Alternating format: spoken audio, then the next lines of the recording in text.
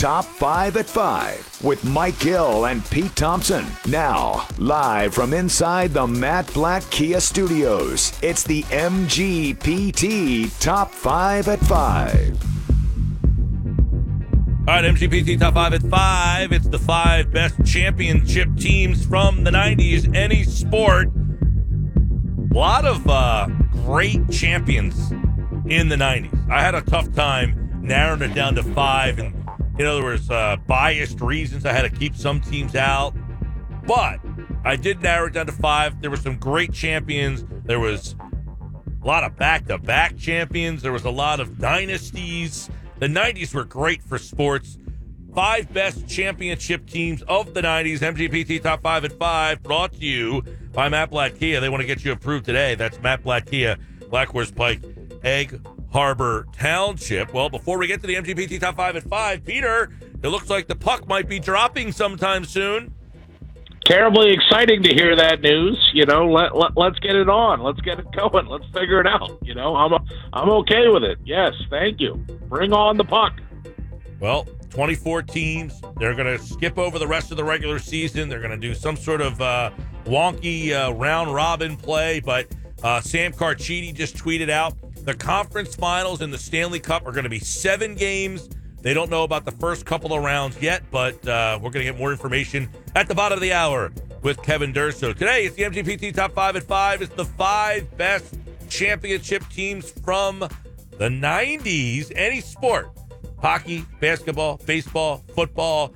Best champions from the 90s. Interested to see which way you guys went on this. Peter, number 5. Michael, my number 5 starts with the pigskin, and I've got, I heard you say back-to-back a minute ago, and that weighed heavily in my decision as which teams made my top 5 and which teams got into the honorable mention category. So back-to-back, my number 5 is the second half of back-to-back, the 98 Denver Broncos. They were the defending Super Bowl champs, coming off a 12-4 record the previous year. They bettered that by going 14-2 in the regular season. In fact, if you remember that Broncos team, they won their first 13 games.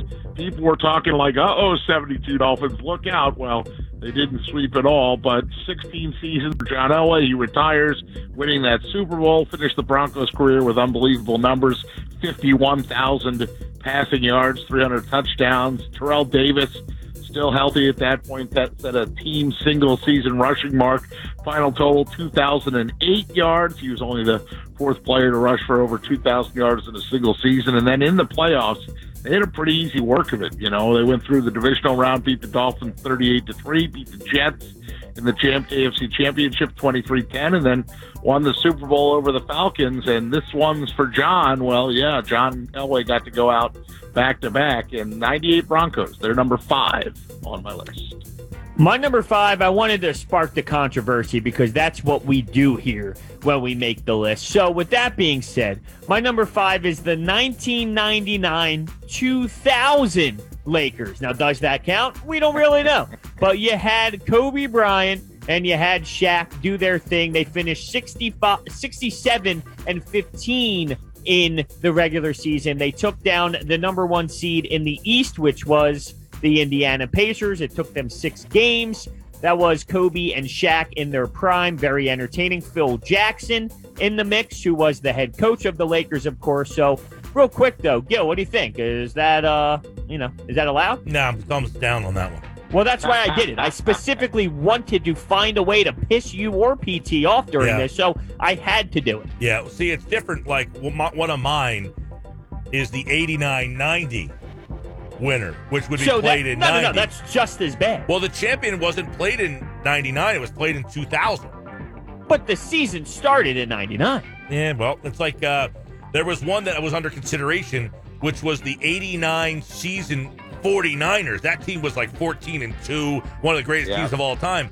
They played the Super Bowl in 90, but it was really the 89 season, so I omitted them from my list. But number 5 for me was the 89-90 Detroit Pistons. They were the back-to-back of the bad boys. So you had division champion, conference champion, NBA champion, back-to-back years. The bad boy Pistons, they pretty much pissed off the whole NBA They wanted Bird, they wanted Magic, they wanted Jordan, and here was this bad boy Pistons team that stepped in and basically said, and they went 59-23. They absolutely dominated for a 2-year span, and they were just different. They were the one team that we always kind of look back on as like this outlier, but they had just the toughness. They were, Isaiah.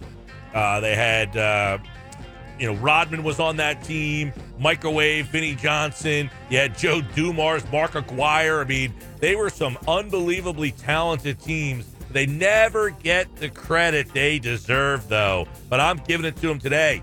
The Bad Boy Pistons, 89-90. They defeated the Portland Trail Blazers. Isaiah Thomas, NBA Finals MVP. And it was the Pistons, number 5 on my list of the best champion teams from the 90s. They kicked off the 90s with a championship win. I like that poll, MG. I don't know how you got through all those names without saying Rick Mahorn, but yeah, they're in my honorable mention. He wasn't on those teams. He wasn't on the 90 team? Not on the 90 team.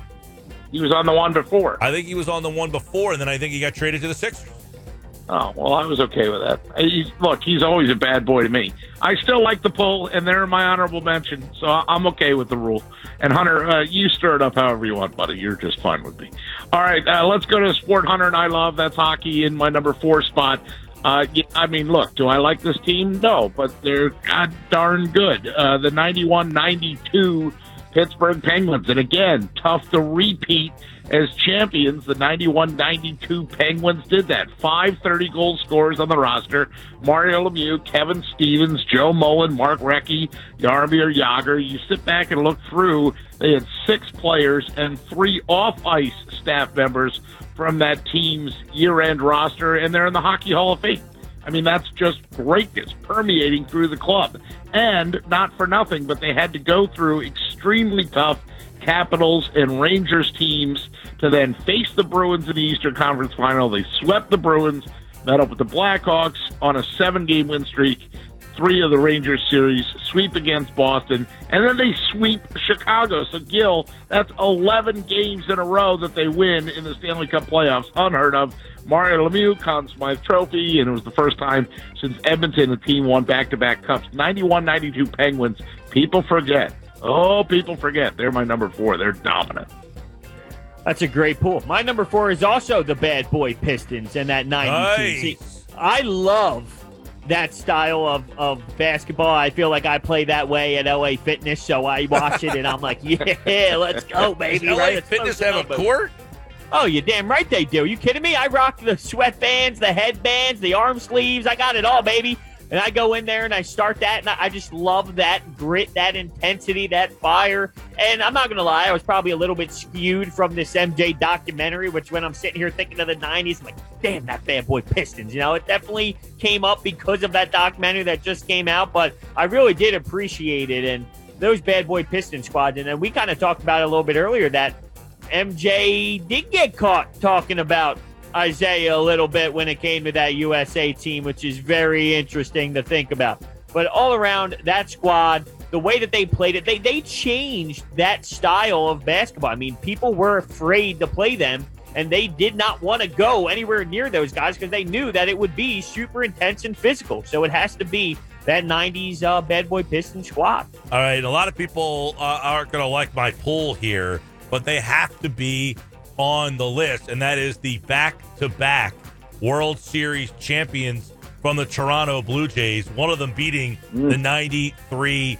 Phillies, but they won it again the year before that, people forget, in 92 under manager Cito Gaston. 96 and 66 they were in 1992. They came back in 1993 and won again, 95 and 67. I know they beat the Phillies, but they had so many players on that team that you're just like, Roberto Alomar, Ricky Henderson, Devon White, Joe Carter, Paul Molitor. I mean, the names were just endless of guys on those teams. Pat Henkin, Dave Stewart, Juan Guzman, Jack Morris. I mean, Al Leiter was in the bullpen for that team. I can't be biased against that team, even though they beat the 93 Phillies. So I'm going the back-to-back Blue Jays, 92, 93. As, by the way, those teams, the 92, remember they made the trade for Ricky Henderson in 93, but the 92 team, you had Olerud, Alomar, Candy Maldonado, Devon White, Joe Carter, Dave Winfield was on the team that year. They had guys on the bench. Jeff Kent was a bench player for them. People think he should be in the Hall of Fame. I mean, that's how good that Jimmy Key was on that team. Jack Morris, Guzman, Dave Steve, Dave Cohn in 92. Those Blue Jays teams, nobody gives the Canadians enough credit. Those Blue Jays were tremendous. That SportsCenter clip where the kid used to go, Jimmy Key. Who's Jimmy Key? Remember that? No. Oh, God, this is SportsCenter. All right, you're talking 93, MG. That leads into my number 3, the 93 Cowboys. God, it's tough for an Eagles fan to praise a Cowboys. Yeah, I couldn't do it, Peter. I couldn't do it. They made my honorable mention. I had to do it. It's difficult to win. It's more difficult to repeat. You forget this team started without Emmitt Smith. He held out for 2 games. Of course, that was 2 losses. They lost to Washington. They lost to Buffalo. They still went 12-4, still took first place in the NFC East, beat the Packers by 10 in the divisional round, beat the Niners by 17, blew out Buffalo 30-13 in the Super Bowl, and Smith did everything he was holding out for. He was the NFL MVP. He had the NFL rushing title. He was the Super Bowl MVP. That's the only player to win all 3 awards like that in the same season. I mean, there was a 237-yard career-high performance by Emmitt Smith against the Philadelphia Eagles, and all the people that you remember of those Cowboys teams in the 90s, Troy Aikman, Michael Irvin, Alvin Harper, Jay Novacek, right? Full offensive line, Stepnoski, Eric Williams, Dave Newton, defense, Russell Maryland, Ken Norton Jr. It just goes on and on. You have to put the Dallas Cowboys in your top 5, specifically the 93 Cowboys. They're in there. They're my number 3. Can't do it. Won't do it. I can't do that either. I thought about them. We obviously all thought about them, but I would not put them on my list. But I did put the Detroit Red Wings on my list. 97-98. This is when they went back-to-back. And listen, they went on an iconic, historic run just making the playoffs. I mean, they would consistently make the playoffs 20-plus years. I mean, it was insane. But back then with Fedorov and Lidstrom and Yzerman, I mean, they went on a legit tear, and it's tough to go back-to-back in the NHL. Those Red Wings teams, they were scary. I mean, you were scared to play that squad, and it felt like it was never going to end. That franchise, for the 20-plus years that they continued to go into those playoffs, it was crazy. But specifically in 97 and 98, they did damage. They were able to beat the Washington Capitals and get it done.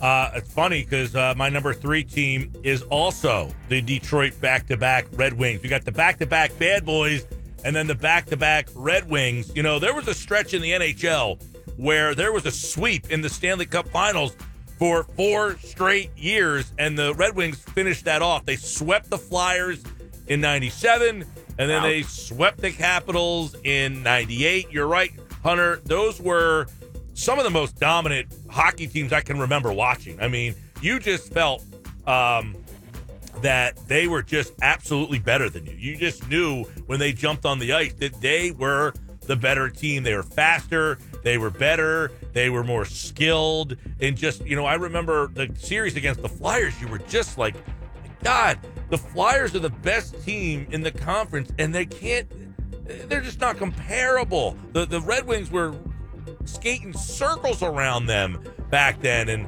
obviously they had a run, as you mentioned, with all the playoffs, but Shanahan, Yzerman, Fedorov, Lindstrom, you can remember those names going all the way back to those mid-90s and being like, yep, remember that guy, yep, remember that guy, yep, remember that guy. I mean, they were just a dominating team. They had a dominating run, and they won back-to-back, and they went 8-0 during the Stanley Cup Finals. They swept both teams. Tough to beat that. So the back-to-back Red Wings, one of the most dominating champions from the 90s. I threw them in my honorable mention. And Hunter, watch the Russian 5 on NBC Sportsnet if you haven't seen that. It comes up occasionally. It talks about all the espionage that the Red Wings do and how general manager Ken Holland was almost laughed out of the league for drafting Russians or trying to get Russians to come over and play. And, yeah, that worked out pretty well for him, don't you think? All right, you guys are talking hockey. I'm going to segue over to baseball for my number 2.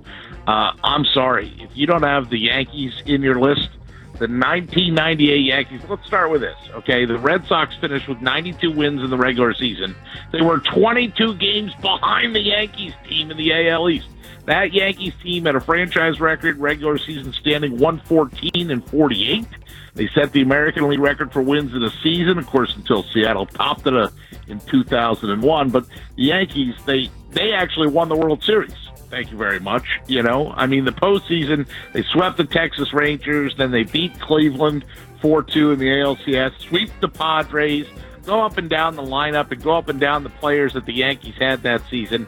And that is the epitome of dominance, in my opinion. I know you don't like pinstripes, MG, but you got to tip a cap to the Yankees. That's the 98 Yankees specifically, and that's why they're my number 2. I'll tip them, but they're going to only make an honorable mention. Oh, man, you're a tough grader.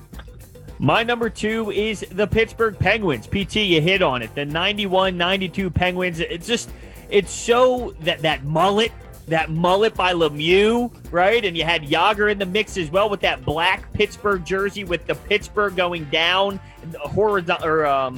not vertically, but sideways. It's the jersey Snoop Dogg would rock in the Gin and Juice video. I mean, that was like a historic time for the Pittsburgh Penguins. You also had Ron Francis on the squad. Rick Tocchet, how you doing? He was out there as well. Those squads were just as dominant as the Red Wings. And when you look at the history of hockey, you really appreciate these 90 teams. I mean, I don't think that it hits the same way in this era at all. I got to be honest with you. Doing this exercise was so much fun going back and just how dominating teams were. And I, too, have those Pittsburgh Penguins teams.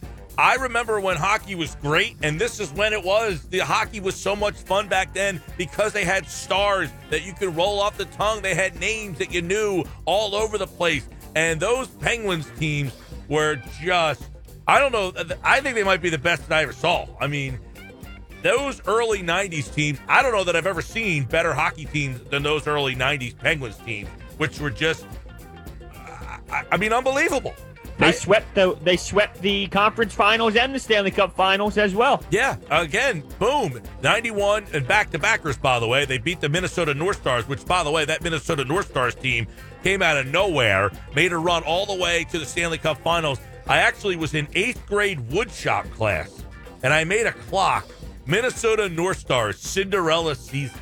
Do you still have that? I don't think so. I don't know where that would be at this point. But the Minnesota North Stars, and then the Penguins beat them again, beat the Blackhawks the next year, swept them.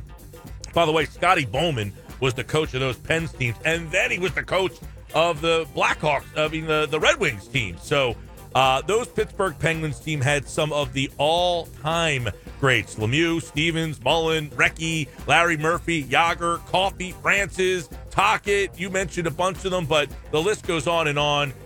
They were so much fun to watch.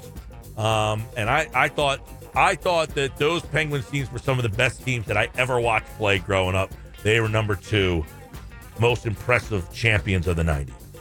I love it, you guys talking hockey. A young Phil Bourque, an old Brian Trottier. Yeah, Badger Bob had gotten brain cancer and actually passed away that season in the 91-92 season. They wore a patch Badger on those sweaters that Hunter's talking about. All right, well, my number 1 doesn't have anything to do with hockey. My number 1 has to go straight to, and maybe I'm influenced by the documentary, I'm sorry, but the 97-98 Bulls, 62-20 during the regular season, all the pressure that we've now seen and or remembered. You know, for Michael, my girlfriend's son, that's the first time he ever really saw and understood all that. For me, I'm remembering back to, oh my God, how did they win despite all the turmoil, all the noise, all the dissension? They swept the Nets, lost the game to the Hornets, survived that war with the Pacers. That was the tipping point, and then ultimately found a way to beat a really darn good Jazz team at 6. That's MJ's 5th and final MVP award. I mean, we talked today about the NBA teams. In order to be successful, you don't need 2 superstars. You need 3. You could argue Jordan, Pippen, and Rodman were the big 3 that fueled that engine, and they were really, really good. They're my number 1 championship team of the 90s. My number 1 is also the Bulls, but it's the 95-96 squad, which started the second three-peat. And the reason why I went with them is, they were clearly talented. They finished with one of the best records ever at 72-10, which was just beat by the Warriors recently. But I think when you're that good, it's almost harder, because you are that good. You are destroying teams all playoffs long. And then you got to flip the switch. I mean, you got to go from game 82 of the regular season after dominating to playing meaningful games. And then they swept the Heat. They beat the Knicks in 5. They swept the Magic. And then they took care of business against the Supersonics. So, I just feel as if when you are that good, it's almost somewhat that much harder to go out there and finish the job. So I'm going to go with the 95-96 squad. Yeah, they were my champion as well. The 72-10 doesn't do them enough justice. I mean, they were, as Hunter said, they started 37-0 at home. They were a part of an NBA record 44-game win streak that went from the season before into that one. They're 33 wins on the road. I mean, the Sixers are 29-2 at home, which, that NBA champion Bulls team started out 37-0 at home. But to be that good on the road as well. By the way, they finished that year 41-3. They started that season, I should say. 41-3. Unbelievable. Probably the best team that any of us have ever seen that are in our age brackets. I mean, it's hard to come up with any team in any era that was better than the 95-96 Bulls. By the way, it started the three-peat for them as well. They swept the Heat. They beat the Knicks 4-1, and then they swept the Magic out. And they finished that season 87-13. How do you do? 87-13. There you go. They are the top 5 most impressive championship teams. Now, I did notice that I don't think Hunter or I had any football teams in there, but I got to give some honorable mention hat tips real quick. The 91 Redskins were 14-2. They were dominating. Here's the problem I have with the football teams in the 90s. The AFC was so lousy in the 90s that I can't give as much credit to the NFC teams pummeljacking the AFC teams in the Super Bowl. So that's why they made honorable mention. The 94 49ers were also 13-3. They were one of the best teams I ever saw. They beat up on the Chargers in the Super Bowl. You did have the back-to-back Cowboys in there as well. But again, there was no AFC counterpart to make those games competitive. The 90 Super Bowls were a laughingstock joke. That's why I kept the football teams out. And yes, the Yankees have to be mentioned as one of the best championship teams of the 90s. I put in the 93 Bulls when they beat Barkley and the Suns. I put in the 96 Packers who beat the Patriots. The Patriots weren't doormats at that point. They were a decent team when Brett Favre finally won. The 96 Packers. 91 Twins I put in. You mentioned Jack Morris earlier, Gil. I think he might have been on the 91 Twins, too. They beat the Braves and needed a Game 7 to do it. And I put in the 97 Red Wings and the 90 Detroit Pistons like we talked about. I have the 95 Braves. I have the 49ers as well. The Dallas Cowboys, which hurts me. And the Yankees squad.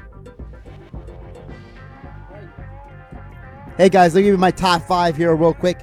The 1990 at number 5, 1990 Reds. Jose Rijo, Barry Larkin, Eric Davis. The Nasty Boys with guys like Rob Dibble and Norm Charlton. They upset the Oakland A's in the World Series. I love that team. My number 4, the 1996 Colorado Avalanche. Forsberg, Sakic, Patrick Waugh, Adam Deadmarsh, Stefan Yell. Hunter, these ringing a bell in your head? Yeah, that's a great pull by you, Josh. My number 3, the 95 Rockets that beat the Magic. The reunion of Fly Samajama. You had Drexler rejoin with Elijah Big Shot Bob, Robert Ory, Mario Ellie. That was a fun team. Hold on a second. You can't include the Rockets teams that shimmied in there because Jordan retired. I just did. Bogus list. Bogus list. Well, you won't like my number 2. Then my number 2 is that Packers team that beat that Patriots team. I love Brett Favre, Reggie White, Gilbert Brown, Desmond Howard, Don Beebe slipped onto that team somehow. All right, Don Beebe. And my number 1 is the Bulls, the 96 Bulls that had 72 wins. All right, there you go. Top 5 at 5. That was a fun one because we got to take a trip down 90s memory lane, some of the best. Now, people have been tweeting in or texting in, no dream team. No, we were not including Olympics or any it was just the 4 major sports, but the dream team would be probably number 1 as the greatest team of all time. Somebody also said the Devils swept the Detroit Red Wings. You know, I considered that Devils team. In, 95? Did they win? Yeah, 94, 95. 94 yeah, was Scott the Stevens. Rangers. Ugh, Scott Stevens. Oh, yeah, the Rangers were, you're correct. 94 but was them. I hated that squad. But they were pretty darn good. They were evil. There was a video the other day that was going around Twitter of Eric Lindros cutting across the middle and Scott Stevens ripped his head off. It's actually disturbing to see what was technically legal back then when it comes to some of those hits. I mean, Paul Correa, the same thing, and he actually came back and scored a big goal. I mean, it's brutal, the amount of headshots that were given back then. ESPN.com. He is set to jump on board with the very latest on the NHL's plan to return.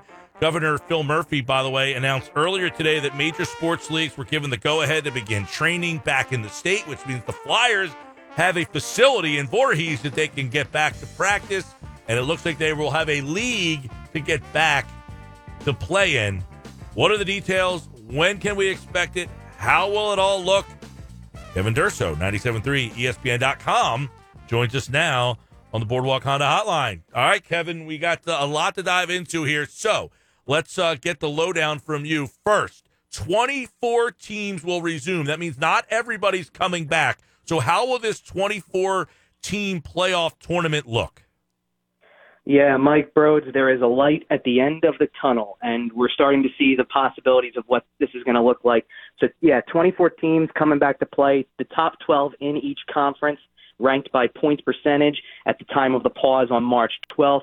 The other 7 teams that did not make this playoff structure will enter the draft lottery. And Gary Bettman did say in his announcement this afternoon that it is officially the end of the regular season at this point. The regular season, from a number standpoint, is over. So each conference will get assigned a city where they will be able to play, one of these hub cities, and they're looking at several that we'll probably get into later on in our conversation. But mainly from a playoff structure, you're looking at the top 12, the top 4 in each one will play a round-robin style tournament to determine seeding among the top 4. The rest will play each other 5 through 12 to determine the other 4 teams that move on, and that will be a best-of-5 series and a qualifying play-in round, as they're calling it. And luckily for the Flyers, they come in that 4th seed right now, so they are officially in the first round of the playoffs, should everything go as planned based on this tentative plan. And they will be playing somebody coming out of this qualifying round. It just depends on what their seeding becomes based on their play in the round robin and who wins the matchup that corresponds with their seeding at that point.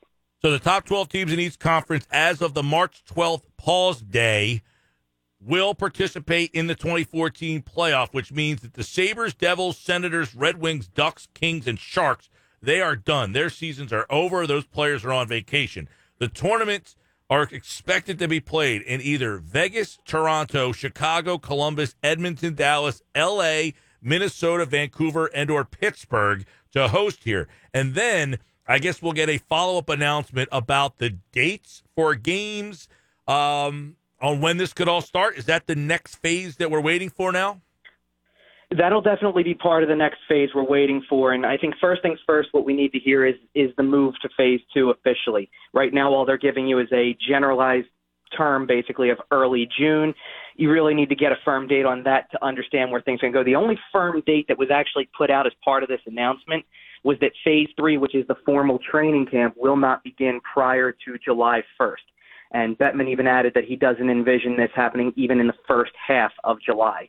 So instantly push your expectations back a little bit, that there is still a ways to go on this, and they're more or less just doing this for due diligence.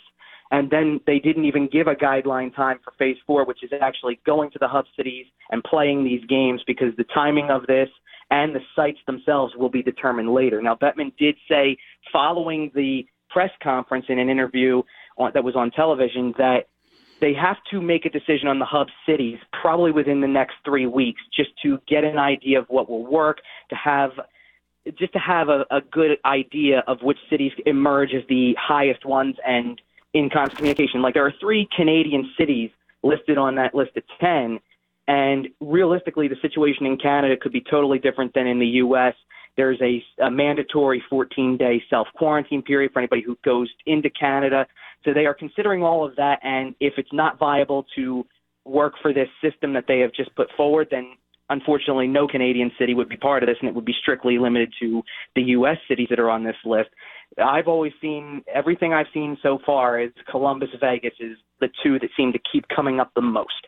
And that's where my focus is for now. It can certainly change. There were a few cities on this list that I hadn't previously heard at all, namely Pittsburgh or Toronto. They were ones that I hadn't heard anything about at all. And that's all to be determined. But there really is no firm dates on anything. And mainly that's because from the very top of this, Bettman had said that health and safety are the most important thing, and they will take their guidance on when they can resume play from civil leaders and medical authorities to actually give the clearance to play before they do anything else. Don't get me wrong. It's definitely great to hear that the NHL is coming out and speaking about positive things when it could be back. But realistically, it does seem like there won't be hockey for a long period of time. And when you look at this phase 2 that you tweeted out, which would be return to team practice facilities in small groups, which will hopefully begin in early June, the gap between phase 2 and phase 3, which is a full training camp, is a big gap. Yeah, it appears that way. It really depends on what the date is that they actually allow for the players to return for phase 2. If phase 2 doesn't happen until, say, mid-June instead of early June, it's really a 2-week period to get them into the facility to start to work out, and potentially July 1st or shortly after, you're talking a full training camp, and it was roughly a 3-week workout period. So on paper, and to read it out like that and to spell it out where we are on May 26th, it's a long period of time, and it is a big gap. But in reality, you're looking at probably this thing really kicking into high gear over the next month to try to pursue this, especially since a lot of things have opened up, namely the news we got this morning about how New Jersey's opened up for practice for professional athletes. If they're opening some things up on that level, then as others follow, it might become the perfect time to jump back into this head first and really tackle this plan head on, of course, with doing it with the proper guidelines. But it might be the best opportunity to do this and to make this plan work. So I can see how on the surface it looks like a really big timeline and doesn't sound like things will be coming back soon. But in reality, you're looking at possibly another 2 to 3 weeks before there may be players reporting to the training facilities and starting this phase 2 and working their way towards phase 3. I hope you are right. But I want to dive back into the top 4 teams and how you were talking about how they're going to essentially play it out. Now, for the Flyers, you really have nothing to lose. But what do you think about the Bruins, who have 100 points, which is 8 more than Tampa Bay? Like, I feel as if the top teams who have the most points, and same in the Western Conference, are somewhat getting screwed compared to the fourth place team, which would be the Flyers, where it's okay, you really don't have much to lose. It's interesting you bring that up, Rhodes, because first of all, one of the 2 teams that didn't have an approving vote from the Players Association was Tampa Bay, sitting at 2. So that's a team in the top 4 of a conference that kind of said, "Whoa, wait a minute here. We don't really like the way this is sounding because there's a lot of shuffling that could go on in this." You're absolutely right. For the Flyers, there's nothing to lose and everything to gain. I actually saw that. Even though everything would be handled using regular season tiebreaker type formats in both standing position and in game results in this round robin, so you would have 3-on-3 overtime and potentially shootouts if it went that far, that if the Flyers went 3-0 against Boston, Tampa Bay, and Washington, they'd come away with the first seed. And there's everything to gain from that and absolutely nothing to lose. You could go 0-3, not win a game, have to shake off the rust and look terrible in the process, and at least you didn't lose anything out of it. You're still the 4 seed, and you're playing the winner of 5-12, probably, unless they do a reseeding, and that's one of those things that's out of this that's still to be determined.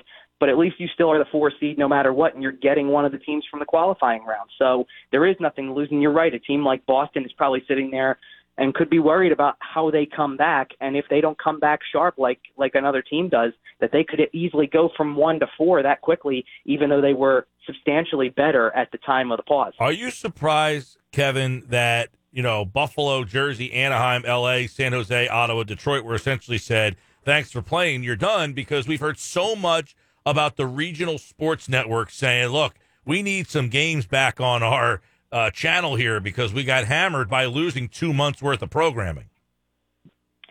I'd be a little bit surprised from that angle, specifically from the regional networks, because that's part of the big reason that you look at the last two teams that get in. Both 12 seeds are major markets, Montreal and Chicago.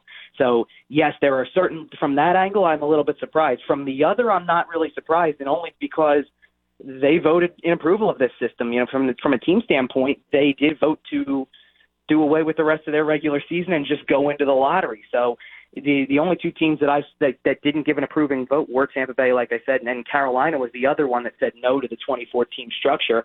And that's because a team like Carolina is going to play the New York Rangers in that qualifying round, best of 5, and they lost all 4 games to the Rangers in the regular season. So it's kind of we don't want to play this team because they had our number the entire year, and now you're telling us that we have to play them in a 5-game series just to make the traditional playoff structure. So from that angle, I'm not surprised that those teams said no or approved the structure of the playoffs and the 24 teams because they gave approving votes. But from a network standpoint, I certainly see the point, and that is a little surprising that those networks, certainly in areas where it fills up a big chunk of the programming, like a Buffalo is a good example. That would be one where I'm a little surprised that they didn't fight harder for it from the TV side. Why do you think they're going to potentially have a best-of-5 series early on? Like, if you think about this, is that the difference maker in getting back or not? Because it just seems like they can do best-of-7, so why not keep it the way that it has been? You're exactly right, bro. That's the basis of it is to ensure that they can still have a full calendar year in the 2020-21 season. And that is a big question mark at the moment just because you don't know when you're going to play your first game in the return to play and get to phase 4.